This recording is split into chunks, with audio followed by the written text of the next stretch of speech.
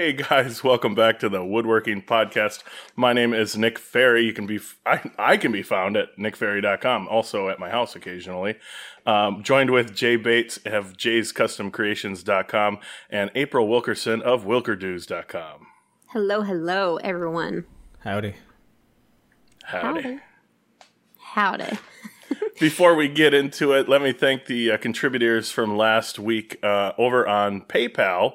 John Wilson, Louis Uberg, sorry if I'm getting that wrong, and then Todd Reimer. And then also we started a Patreon page. If you go to patreon.com/the Woodworking Podcast, and you can be pledging over there if that is your media of choice. Or your avenue of choice. Either way, I want to thank Terry Burns Dyson, Christopher Michael Copes, and Saint Nixter, which, I don't know, that's a cool name. Saint I was just thinking, Nickaroony? No, it's Nixter. I like that. I might be calling you that. Yeah. Anyways, you guys don't want to know half the nicknames, but one popular one that I have from a couple buddies is Ray Ray. Ray, because of Ray Nitschke, and Nitschke sounds like Nick, and... Okay, yeah. I see the connection. It's like putting 1 and 13 together. I can't necessarily say that this nickname was developed completely sober. I'm not claiming that, but I'm just saying that it's out there. Anyways... All right, jumping right into what we got kind of on the bench type things. I am working on my Outfeed / assembly table, adding some bins, some shoebox plastic bins underneath for more organization to put all my tchotchke items. And I'm also adding some craft paper to the side like we did when I visited Jay, to kind of keep glue and finish off the main surface. And also, I'm adding to the surface so that I can use some holdfasts. Oh. Because when Jay and April built it, it was just a 3/4 inch top, and I figured, hey, I might as well have some dog holes in there and, get to use some dogs and some holdfasts. And the only crappy thing, and this, it's kind of ironic that I'm working on organizing the shop. I need to find my router jig so that I can make this, and I can't find it because my shop isn't organized enough. The ever-ending cycle. Hey, are you going to trim it out? And what did you say you were going with? Maple? I was gonna do walnut. Walnut. We'll see if I have time. I'm kind of under the gun. April and Jay know that I messed up my leg pretty good. I kicked him. Yeah, she kicks like a mule. No, I stretched or pulled my calf muscle in my left leg, and I've been hobbling around, which it's even funnier for a fat guy to be hobbling around. It looks more natural that way. I don't know. Hobbling or wobbling? No, I weebles wobble, but they don't fall down. But I'm not a weeble, so I've occasionally fallen down. No, oddly enough, this is completely unrelated to woodworking, but I feel the need to tell it. We were at a birthday party 2 weeks ago in Madison, and my kid it was kind of on a busy street, where these people lived, and my kid was getting awfully close to like going out in the street, and I heard my wife yell his name, and he didn't turn around, and I jumped out of that chair to where like 15 people are like, wow, he's kind of got ninja moves for a fat guy. That was scary, I bet, though, huh? Oh, yeah. My youngest is... You really got to watch that kid. And it sucks because my oldest, sorry, in the shop, he's real responsible. I always tell him, make sure to wear like the proper, footwear if you want to be out in the shop with me, and make sure that, sawdust is slippery. And then I told him about, like the sharp edges of the table saw top. And he heeds all that advice.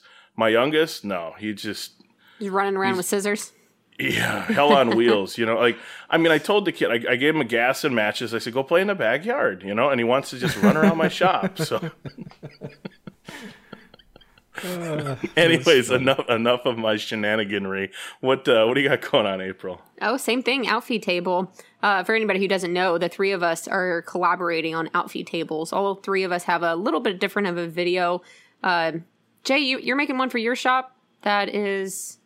No, the one that we made in Nick's shop, we did a video on when we were in Wisconsin. Well, obviously, you were in the video, but... Yes. But then so I'm making a folding one, and then you're doing... I've got that video, but I've already made mine. It's an exact same style of the one Nick has, but just sized for my needs. So it's the exact same construction and everything. So I mentioned it on my vlog channel, but I didn't want to make another video on it because it's the exact same thing we made for Nick. It's just sized slightly different. So I mentioned it. There's no video on it, and when I made that, when I got back from Wisconsin and made that, it was such a just kind of a nice little relaxing, the camera's not on kind of video, just make it, right? It was pretty cool. But anyway, oh, that's what I was trying to get at. So your video is that you're releasing on your channel is going to be the one that we built in Wisconsin in Nick's shop. Nick's Correct. Video is going to be him accessorizing and adding to the one that Jay and I built him. And then my video will be the folding down rendition of the Outfeed table. Correct. Okay, great. I mean, I'm part of this collaboration and I'm getting it mixed up. Okay, great. So yeah, that's what I'm doing. I'm working on the Outfeed table, the folding down. I started on it last week before heading off to my parents and got, I don't even know, maybe 60, 70% of it done. I have the mounting block that actually mounts to my table saw. And then I have the table portion, the flat top. So now I just need to connect the two, make sure that it's going to be level whenever it folds out. And then also figure out how I'm going to do the legs and any other like small accessories. Because see, I built a mounting block that attaches to the back of my saw stop, and it goes out 8 inches. So whenever the table is actually folded down, I have quite a bit of room in between the back of what is the underside of the table and the saw stop cabinet, or the table saw cabinet. So I'm thinking about if I can add like some sneaky squirrely shelving in there to where whenever the table is folded up, I'll have a spot to like put a drill or a hammer or something like that. So yeah, just playing around with different ideas. I'll see what I have time for. Of course, the three of us are leaving to WIA. They're leaving Thursday. I'm leaving Friday. So we're all limited time on this. Yeah, you don't necessarily have to do like the accessorizing right now. You could revisit it later on. Maybe make some type of small little shelving system for dado blades and push sticks and stuff like that. Or feather boards, stuff you use at the table saw, but not necessarily all the time. Well, since it folds down, I'm going to need something or some sort of shelving that will work in the down position if I want to keep things there whenever it's in down. But I'm thinking that I'm more than likely just going to have them open to where I'll only utilize the shelving if it's stored in the up position. Does that make sense?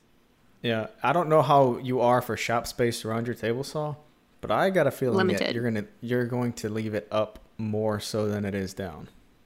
Well, if it's up, it's in the way of my bandsaw. So well, let me just completely take that back then.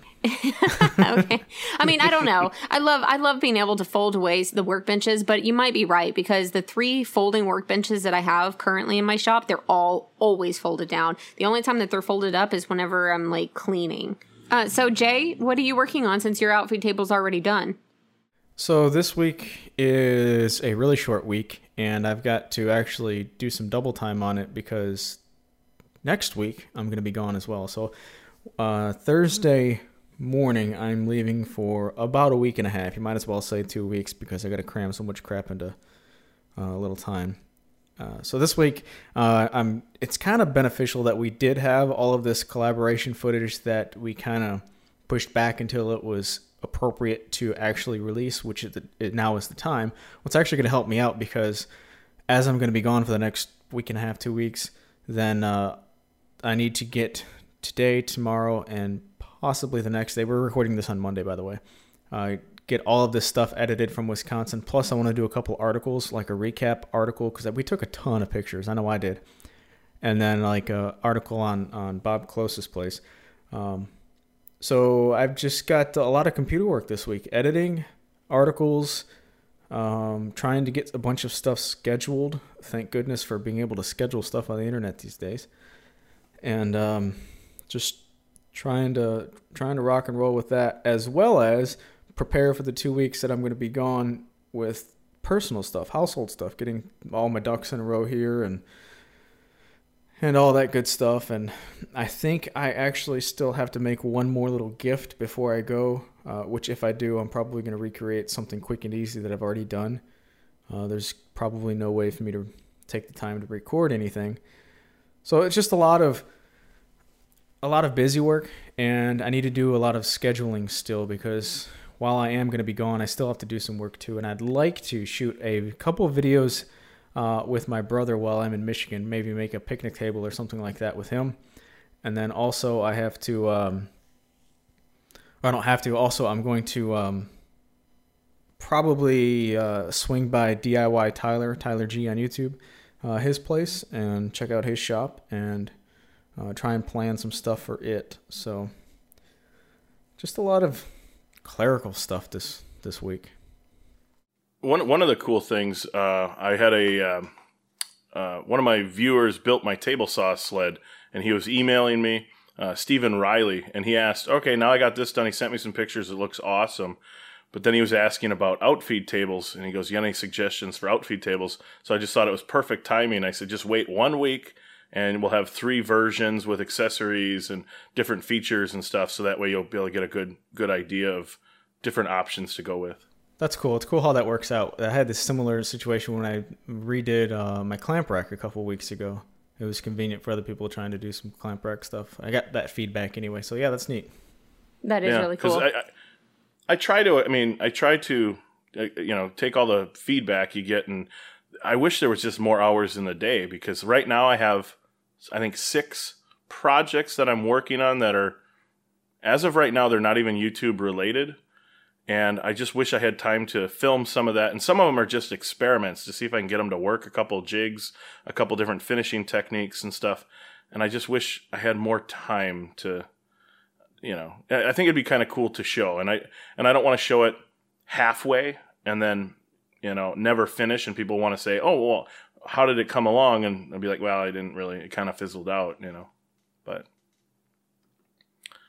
that's bound to happen. Yeah, I agree. Or sometimes people say, or I think we've gotten the question before on the podcast saying, is there anything you do differently since you record? And the time constraint is definitely part of it. Like with you, if I had more time, then I would probably add a few more accessories or think about what else can I add. But since I'm working, especially this week, with just a 4-day period, it limits me on exactly how much I can put into the video or the project at this point. And like what you say, I mean, once you do it, then you could always revisit it. But oftentimes it's just very easy for the motivation to fizzle out and you're moving on to something else. Which, a plus side, and I know probably the videotaping part doesn't interest a whole lot of people, but the plus side to it is it does keep like a deadline over your head. There's a lot of projects that before I ever did YouTube, I would lose interest in, and they would on their own just kind of fizzle out. But at least this way, there's a stick-to-itiveness to, hey, you got to get this done, because you can't, spend all this time filming half of it and then just give up. Yeah. There's a what? What'd you say? A stick-to-itiveness? Yeah, you got to have stick-to-itiveness. Gosh, man, we got to coin that phrase. I do like that. That's a good one, Nick. Did you come up with that just now? No, I didn't come up with it just now, but I've been saying that for a while. I don't think I ever invented that one. It's not Yiddish, though, so we don't have to go down that path. I don't need to Google it. Well, you guys ever get that, a boss will give you, he'll write TUIT on a piece of paper and then cut out a circle. And then when the employees are like, well, whenever I get around to it, and then he'll hand you the round to it. Yeah. Oh, yeah. I've never heard that. It's a to it. That is round, so you get a round to it. I got one. Who was it? I'm forgetting the name, and I apologize for that. Someone, I think they CNC'd one and sent it to me. It was pretty cool. It was kind of like the size of, if I'm not mistaken, it was like the size of like a challenge coin. That's cool. Interesting. Yeah. It's funny. My vernacular is it seems to amuse both of you. Yeah, I kind of get a kick out of you, Nick. I was thinking about how we like bicker sometimes and about how we joke around all the time. And it's just, I think the three of us I think our relationship's really cool. Like we're coming like a little family almost, Like frickin' frack. We're like a couple tchotchkes sitting on the shelf. Little tchotchke. Yes, we're tchotchkes sitting on the shelf. My mom would always next say to that. you and next to me. Next to the shirts. My mom would always say that, if you were in good company or like they were coercing in something like kids, would be like, oh, look, here comes frickin' frack. Yeah. I don't know what that's from either, but I just remember my mom saying it. Frickin' frack. Which, speaking of which, yesterday I found out my mom listens to this podcast. Really? So I just want to, I want to say hi, Mom. Hi, Nick's mom. Hi, Nick's mom. I was talking to her, and I'm like, wow, I said, you don't have any interest in woodworking. And it just goes back to that maternal nature of, she goes, but this is something you do. So I want to make sure I catch it. Aw. Yeah, That's it was so cool. cute. I liked your mom. So you guys want to move into some question? Or wait, I know we talked about WIA, but did we talk about the actual meetup? Let's do it again, because I'm excited about WIA, so I am dying to talk about it. Yeah, we didn't reference where we're going to be hanging out. So the meetup, Woodworking in America is in, why can I not remember the name of the city? Covington, Kentucky? Yeah. Correct. Okay, all right. Covington, Kentucky, just south of the river of Cincinnati. September 16, 17, and 18. The marketplace is on 16 and 17. And all three of us are going to the marketplace. I think April's going to be there just on Saturday. I am. Right? I'm coming in late. Well, I'll come in on like around 4:00 on Friday, so I doubt I'll be at the marketplace. Right, but Saturday you will. And I don't know what we're going to be doing, moseying around, whatever. I know there's a couple personal things that I would personally like to check out at the show, just as a consumer. But anyway, we're going to be hanging out on Saturday, September 17th, around 6 p.m. at the Moreland Lager House. It is, according to Google Maps, a 17-minute walk across the bridge into Cincinnati. Of course, you could drive or whatever. But it looked like a pretty cool place. And it was recommended by a couple of people to us, so that's what we chose.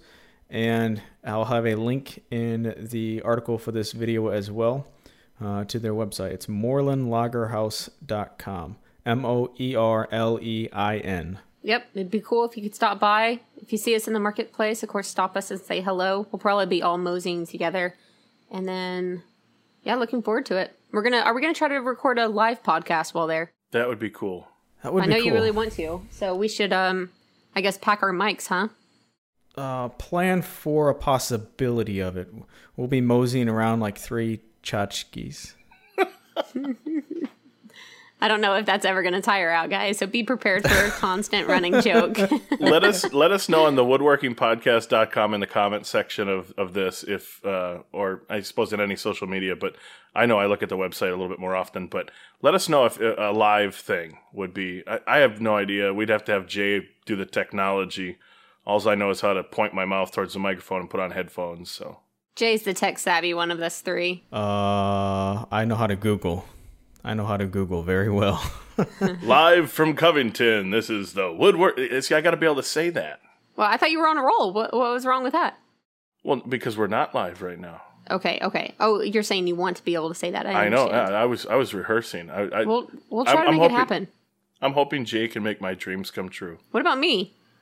Well, Why am I not included? If you want to do the tech end of it, I'm relying. Yeah. No. Jay, make the dreams come true. I'll see what my people can do. All right. I'll check with the talk Googles. to your people. Yeah. Check the Google box. Just to get off that and jump into some questions. Figuora Concepts on Instagram asks, do you guys ever talk to yourselves when you're in the shop? I do. My wife trips out about it. I don't ever talk to myself necessarily when I'm in the shop, but if a good song comes on, which is always a good song because for the past 3 months, I've just had Appetite for Destruction, Guns N' Roses album on loop when I've been out there. So it's like a constant good song. It's reliable. Right. I'll just jam into the music kind of thing, nodding my head as I go. And I don't really sing because they do a better job at it and I'd rather listen. But no, I don't. I talk to myself. I make a lot of goofy noises. Like, just when I had an aha moment to use my router jig and my wife was home for lunch and I'm like, yeah. And she's like, she comes out, opens the door. She goes, what? I'm like, I thought to use my router jig. You can go back to your sandwich. But then I'm very hard on myself with if I make a mistake or I'm looking for something and it's right in front of me, the expletives fly towards myself. Agreed. It's like, man, you know, I'm not going to make Jay go through the editing beeping, but yeah, I'm the same way. I cuss profoundly, especially the same thing whenever I think it's obvious or I drop stuff or I can't find something, which is super frustrating. But then even like I'm dyslexic, so if I only solely think in my head, it's very often to come out incorrect. So I either have to write it down or say it out loud, just kind of like reaffirm, yes, this is the right direction to move in. Same thing about Jay. If good songs come on, I'm always singing. So yeah, my shop is a very noisy place, and it's the radio and me making all of it. I only sing if it's like a Taylor Swift song. Hey, I won't judge. I won't judge you. Okay, maybe some Meghan Trainor too. I don't know. I thought you liked Pink. Or is that I Jay? like Pink. That like Pink. I like Pink. She's a good singer. I think she's attractive. I find her attractive. I like Pink in the middle of my steaks. I'm talking about the singer, by the way. I don't like name colors and anyway. You're going to start getting mail with everything showing up as pink. Yeah, this train derailed again, like you said last week. So hashtag the next Jay likes pink. hashtag not. Everybody send Jay pink everything. Yes. All right, next question. Petite from age? Is that what it is? Fromage. Fromage. Well, it could be either way. It could be petite fromage or petite from age. Yeah, I guess. Yeah. Anyway, Instagram question. What is the one thing you wished someone would ask you, but they never do? That question. That's... I have nothing. I have no idea. Have you lost weight, Nick? There you go. What are you, 6'2", Jay?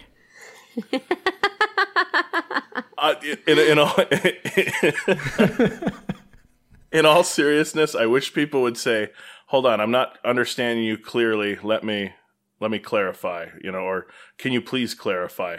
Because if there's a one word that describes me that I'm self-describing, it's misunderstood. And I've offended many over the years because of that. But then also, I even had a theater gig today. The director had called me and said, "Can you still do this?"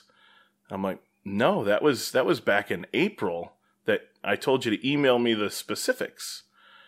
And she, I thought, you were on vacation or something. I'm like, I haven't been on vacation since April, But so there was a breakdown in communication. So that's a good song, Communication Breakdown, Led Zeppelin. There you go. That's gonna be stuck in my head. There you go. Put the Guns N' Roses aside. Oh, this episode is hashtag music or something. Hashtag tchotchke. Well, we already did that one. We already did Anyways, moving right along. The Dan Helfgott. Flocking versus adhesive lined felt for box interiors. And if neither, what would you go with? I haven't yet made a box that does either, but I like the flocking technique. I've seen it done on, I think David Picciuto and somebody else did it. Anyways, it looks interesting. I've never done either, but I'd like to do flocking just so that when I hand somebody a box, I'd just tell them I flocked it. And they have no idea what I'm talking about. Idea. Or maybe it gets misunderstood, and it'd just be a great conversation. Yeah, I flocked it for you. You should make a few and then take a bet on how many people just smile graciously saying, "Oh, thank you." And then how many people actually say, "What is that?" What did you do to my box? Yeah, I flocked it. This could derail, and I'm going to help the train derail here. But so when you do the flocking, you do it in a larger box to capture all the. So that's your flocking box, right? Yeah, there you go. Oh gosh, Write it I on shouldn't the have side. said anything. No, I love it. That's actually a really good running. The look on Jay's face, he's like, "Uh-oh, I got Nick spun up here. Uh-oh." All right, so what about you, Nick? I've done flocking, adhesive lined. Adhesive line, the only reason it's a pain in the butt is because you have to almost think as a packaging designer to get all the flaps and seams to line up. You're taking a piece of adhesive lined felt and in a 2-dimension and building it up to be 3-dimensional. And you don't want to have, patches and mistakes. So that can be challenging, and the results aren't, spectacularly better than flocking. Flocking is just, a lot easier. You paint on some, colored adhesive and spray on the flocking, and it can be a little bit messy because of the nature of the flocking material. Another thing I really like to do is pick some craft foam, some like 2, 3, 4 millimeter craft foam that is of a complementary color to the finish that you used, and then just line the bottom so that there's a kind of a soft, so if you set any type of knickknacks or tchotchkes into the bottom of the box, you're not getting like a wood on metal noise, and it's just I did that on my bandsaw box. I believe I did that on my bandsaw box video. It's just like a brown craft foam. What is your least used tool? From Jillian Woodworking. My least used tool is #Team Spindle Sander. Oh, yes, that's a good one. My spindle sander that I never use. I don't know. I think it would be a cross because I've used them both once. I've used my biscuit joiner once, and I've used my spindle sander once. So I'm trying to think if there's anything in my shop that I've never used, but I don't think there is. I would have to say, and I bet you Jay and April would agree with me on this one, it's a toss-up between my push broom and my vacuum. Yeah, probably. Your I bet the push collector? broom does get a little bit more action than the vacuum. Least used tool. Gosh, if I haven't used it in a year or two, I typically get rid of it. Gosh, I really that's a tough question for me because I don't see a whole lot of, if I haven't used it in 3 years, it doesn't have any value to me, and I Craigslist it or I throw it in the paper or whatever. But yeah, so my biscuit joiner, my plate joiner, that's used infrequently, but when I need it, it comes in handy. Yeah. My vise too. I have a vise that's sitting on my shop floor, and I haven't mounted it just because I never use it because I have the super jaws. So I find that they do all my clamping needs for me so far. So yeah, my vise is probably also one of the most unused tools in my shop. What are super jaws? The locking clamping mechanism I use, especially for like a lot of on-site work where you use your foot. Yeah, like that sawhorse looking thing. Yep. Okay, I didn't know what the name of it was. Okay, cool. Yeah, it's called the super jaws, and I mean it's so handy because like if I need to cut a piece off with a pull saw, I clamp it in the super jaws, or if I need to hold down material or use it as a clamp for a big glue up. So yeah, I almost never use a vise anymore. Even like bending metal, I throw it in the super jaws and then just hammer it over. You mentioned using a pull saw, which is super convenient because the next question from Melt Shop, CFE IMF, Melt Shop, asks specifically, y'all like push saw or pull saw? And I had that backwards, pull saw or push saw. I prefer, if I had my way to cut something, I would prefer to use a push saw because I like the ergonomics of somewhat like a pistol grip handle and just the motion of a Western push saw more so than I like holding like a dowel shape using a pull saw. But that's not to say one is better than the other. You can complete the same task with each. And I do have some pull saws that I don't want to get rid of because there are situations where just due to the way a board is clamped or whatever the case may be, where a pull saw is more beneficial just because of the direction of the cutting. So I'm in the push saw camp, but pull saws are cool too. I don't think I even know the difference. I know I have a pull saw, but the only reason I know it's called a pull saw is because you told me it's a pull saw. Well, it's just the direction of the cut. It cuts on the pull stroke. Uh-huh. Yeah. So I only have a pull saw in my shop, so I don't know. Well, then you're in the pull saw camp. I'm in the same camp, I suppose. I reside in both camps. If it's cross cuts or rips, I'm going to say push saw. If it's like a flush cut or anything like that, I prefer the pull saw because you're not binding up the blade or anything like that. If you're trying to cut a dowel to say flush with the wood surface and you got to push it, those blades are typically flexible and thin, so you're not trying to bind it up. You're just kind of pulling, and it's a lighter cut as well.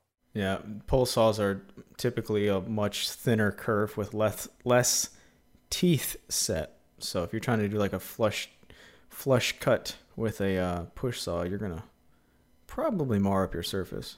Moving on to the next question from Sturkenjan. Buying big ticket machinery. Any tips when it comes to that?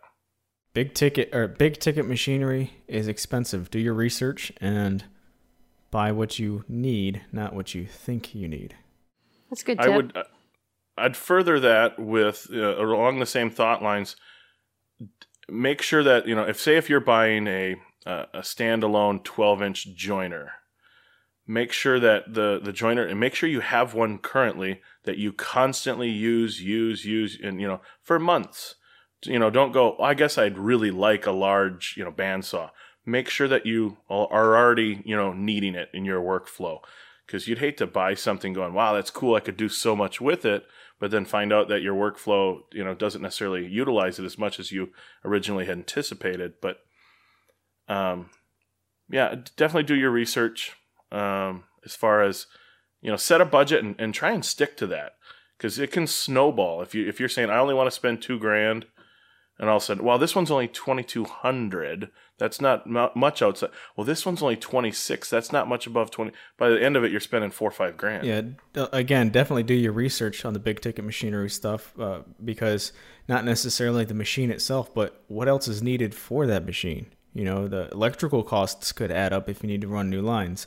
If you're looking at a nice big, massive lathe, well, a lathe is a huge rabbit hole too. So there's always hidden costs with just about everything. Bandsaws require blades that are more expensive the longer you get. If you have a 21-inch bandsaw with 18 inches of resaw capacity, that blade is probably going to cost a heck of a lot more than a little 14-inch bandsaw blade. So there's a lot of hidden costs with most machines. So do your research before, like your entire research before you go out and buy one. Another thing that I'm going to add is you can assign like a point value system. So get all your features, including price, footprint in the shop, noise level, quality of the motor, size of the motor, capacity, voltage it takes, everything. Get all your parameters and then assign them a value of what's most important. If you're buying, say, a planer, and you need it to be 20 inches, then, rank that the highest point value and then move down from there and be like, well, I got plenty of room, so footprint's not as important. So that way, when you're comparing 3 different models, you can essentially rate them with a score. This one, it gets a 10 because it's, a 20 inch. This one's only an 18 inch, so this gets like a 0. That's another thing too.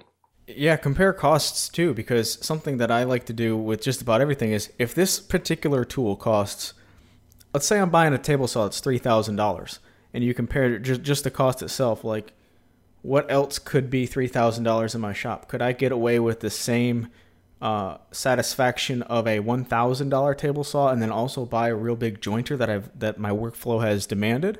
Well, it's the same cost when it's all said and done, but which avenue is better? So if I'm set on getting a table saw or whatever the case may be, take that cost and break it up into multiple of others and see, like, because sometimes you may think like, well, man, I didn't think of it like, a new bandsaw, new jointer, and a little bit less expensive table saw versus the more expensive one, or, for vice versa for other tools as well. So sometimes the more expensive individual tool will win, and sometimes you'll realize that, oh wow, my money really could be better spent amongst other things as well.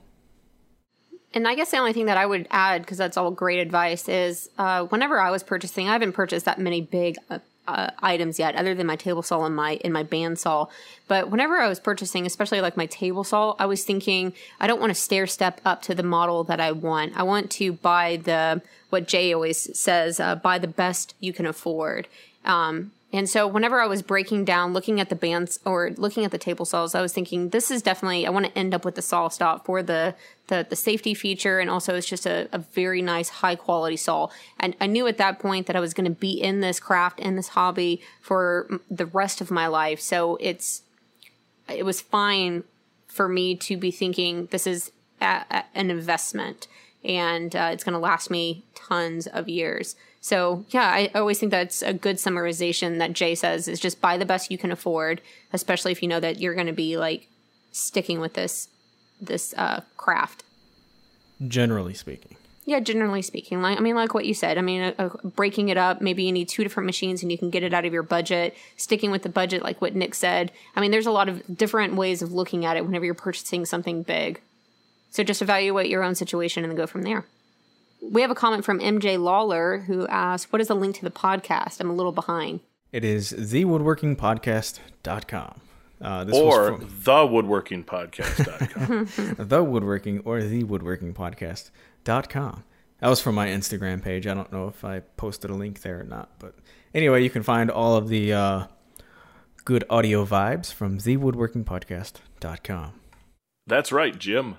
That's right, Jim. That's right. I can't do it. I'm not even trying. Jim, live from Covington, Kentucky. Rye_and71. Rye&71. What is the best place to source local wood or stock without paying the big prices at hardware chains? The best way to source. What did I say? I don't know, but you didn't say way. I think you said place. Best place. Anyway, what is the best way to source local wood? I was paraphrasing. The best way is to live next to Nick Ferry. Dude, Nick has some great local suppliers. But if you're not in that same area, I know that you can get on forums like Lumberjocks or some of the other woodworking forums and post locations there. And oftentimes people are giving away or selling for cheap their cutoffs, scrap wood, like the local cabinet shops or custom woodworkers. So that's always a good spot to start, I suppose. And Craigslist, I know the Craigslist by me is just absolute crap, but you don't have to camp out on Craigslist, and I'm sure Jay will know more information on this, but I think there's programs to where you can say search for these words like oak and rough sawn and stuff, and once a Craigslist notification by you pops up, it'll notify you. Yeah, you can get notifications and stuff like that. But another way to source is talk to local hardware stores, like these mom and pop chains, not the big box stores. People in the smaller community areas somebody knows somebody who knows somebody, that eventually has access to a bandsaw mill, or you might be able to find one locally. But other than that, what are those? I'm losing the word. Companies who cut down trees. I just went blank. Foresters? Loggers? Foresters, loggers, urban. Anyway. Oh my gosh, there's a word I'm trying to think of. Tree trimming services? Something like that. There's a specific arborist? Term. Yes, that's the one I was going for. Anyway. All right. Ding, ding, ding, ding, ding, ding, ding, ding. Yeah, anyway. Arborists. I have no clue what I was going to say. Contact them. See if people who do cut down for a living, have, trees come down and just have to dispose of this wood. Well, you might be able to score some.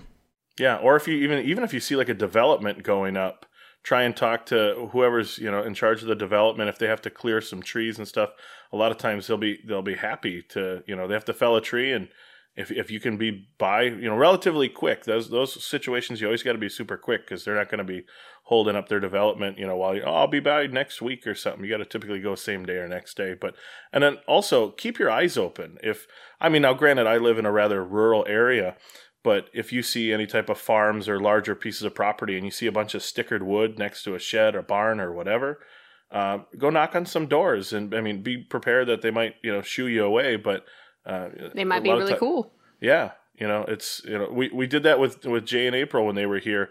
I get my firewood from a guy down the street, and I've never talked to him before. Jay and April went over there and we were like, "Hey, you got any stuff that's not split that we could throw on the lathe?" And he had a fair amount of stuff to be able to putz around with on the lathe. And then the only other one I would probably suggest is check your local woodworking clubs, because a lot of times those clubs will form somewhat of a cooperative to where they can buy hundreds of board feet and then they just divvy it up so that they get the bulk prices. And sometimes, maybe they only do that once a year, but that's something to check into for sure. Aaron Ubank. Do y'all have any interest in wood carving? If so, what project would you like to incorporate it into? Yeah, I think carving's really cool. I don't know if I'll have a knack for it or not. It seems like it takes a really special talent, much like drawing does, but I'm definitely interested in it. Yeah, a carved, well, there's all kinds of different types of carving, but I wouldn't say power carving, something like a Sam Maloof chair. I'd love to do something like that. It's nowhere in the near future and not in any of the cards right now, but I'd love to do some type of like a Sam Maloof rocker or something like that. Yeah, I was thinking about this completely hand tool wise, and then Jay said power carving. Around here, like chainsaw carving and power carving, I have like almost zero experience with that. I'd always like to give that a try. But then, yeah, hand tool carving, whether it's florets or I would like to try it. It's just not immediate on my radar because, and maybe I could be wrong on this, but it seems like the cost to get into it could be substantial, even if you just get 4 or 5, hand carving chisels and different shapes. And I don't, it's just more time in the day. I wish I had more time in the day. Mm-hmm. Yeah, I think both. I packed my chainsaw and my right angle grinder, a Dremel tool, a few different tools to take down to my folks with me because I was actually going to try chainsaw carving and just didn't get around to it because the shower ended up taking an additional day that I wasn't counting on.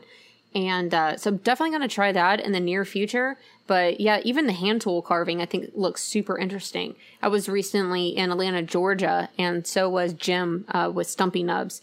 And he was sitting there with the hand chisels doing flowers and leaves and stuff like that. And it just looked so therapeutic and gorgeous.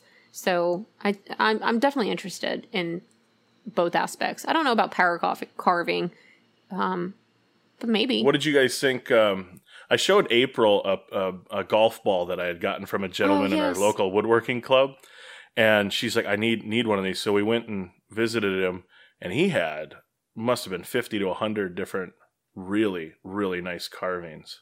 Yeah, I mean that's amazing. What did you think of the carvings, Jay? They were great. They were really great. He had a lot of. All of his stuff was like small, like pee-wee football size type stuff. And then, of course, those golf balls or whatever. Those are really, really intricate and really cool. Very few people have the knack for that. I've never given it a try, but I'd like to. I think that would be a relaxing kind of like if you don't have anything else to do and like a fall afternoon on a front porch with a rocking chair, which reminds me of Stinnett Sticks. There's a video from Stinnett Sticks on YouTube I shared in around the web post a couple weeks ago or a month ago, something like that. I'll post a link to it in this podcast article as well. But this guy took this weird tree branch that was like 90 degrees, right? Yeah, it was a weird shape, like a perfect L-shaped tree branch, and carved a cane out of it. But in the carving was a snake wrapped around the cane. And the way you put your hand was like right underneath the head of the snake. Anyway, phenomenal carver as well as artist because he painted it afterwards. Mm-hmm. But definitely check out that video if you haven't already done so. It's just amazing. And just the vision too with, I like to go out to my shop when I go to build like cabinets and stuff and just kind of a couple numbers I jot down. The rest is all in my head. This guy's got a vision for the 3-dimensional realm of that snake being interwoven around the cane, all out of one solid piece. It's amazing. Yeah, it is. And it takes a real talent that I think takes it takes a natural talent is what I mean. All right. The next question, let's see. I guess this will be the last question. How do you say this name? Xegesis. Xegesis? He said, I was just curious why, he or she said, I was just curious why we don't see more longer, complex projects from most woodworker videos. And by videos, if you are specifically referring to YouTube, it's the overall generalization of YouTube content that works is not longer format. Now, there's some exceptions to that. Like I was talking to, I think it was April about this, like Vice channel on YouTube. They make longer videos and they still have a great audience. So you can make it work with longer stuff if you can keep people interested. But the general premise of YouTube is quick stuff, it seems like. We live in a world of instant, now instant, everything's on our phone, and people lose their attention span quite more frequently than I think they once did with media.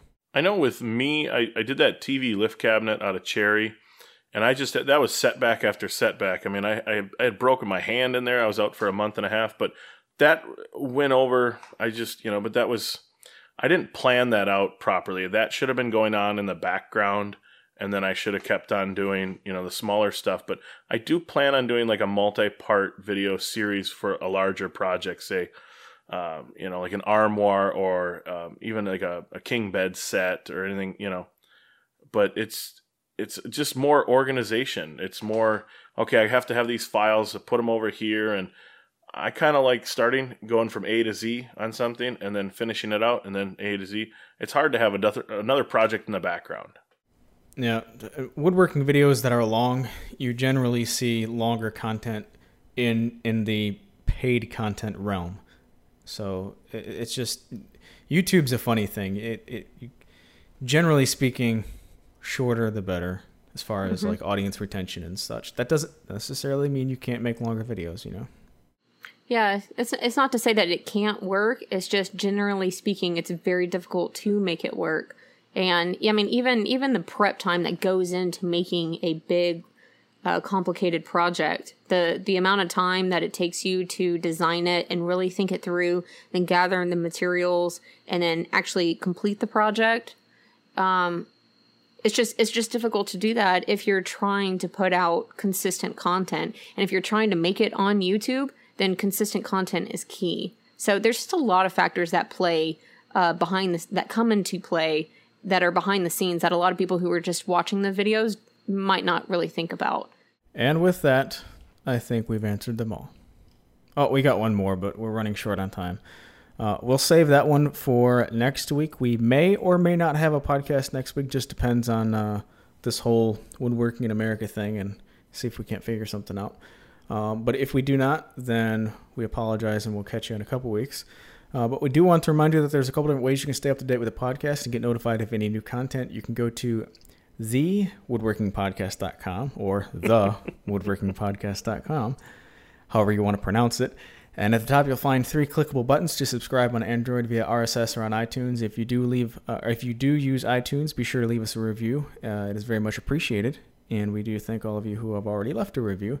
If you'd like to help contribute with the show, there's a couple different ways you can do that as well on the website with the contribute button, or you can go to patreon.com/thewoodworkingpodcast. That's it. Thanks for listening. You guys take care, and we'll catch you next time, whenever next time actually is. I don't know. Bye, everyone. Catch you later.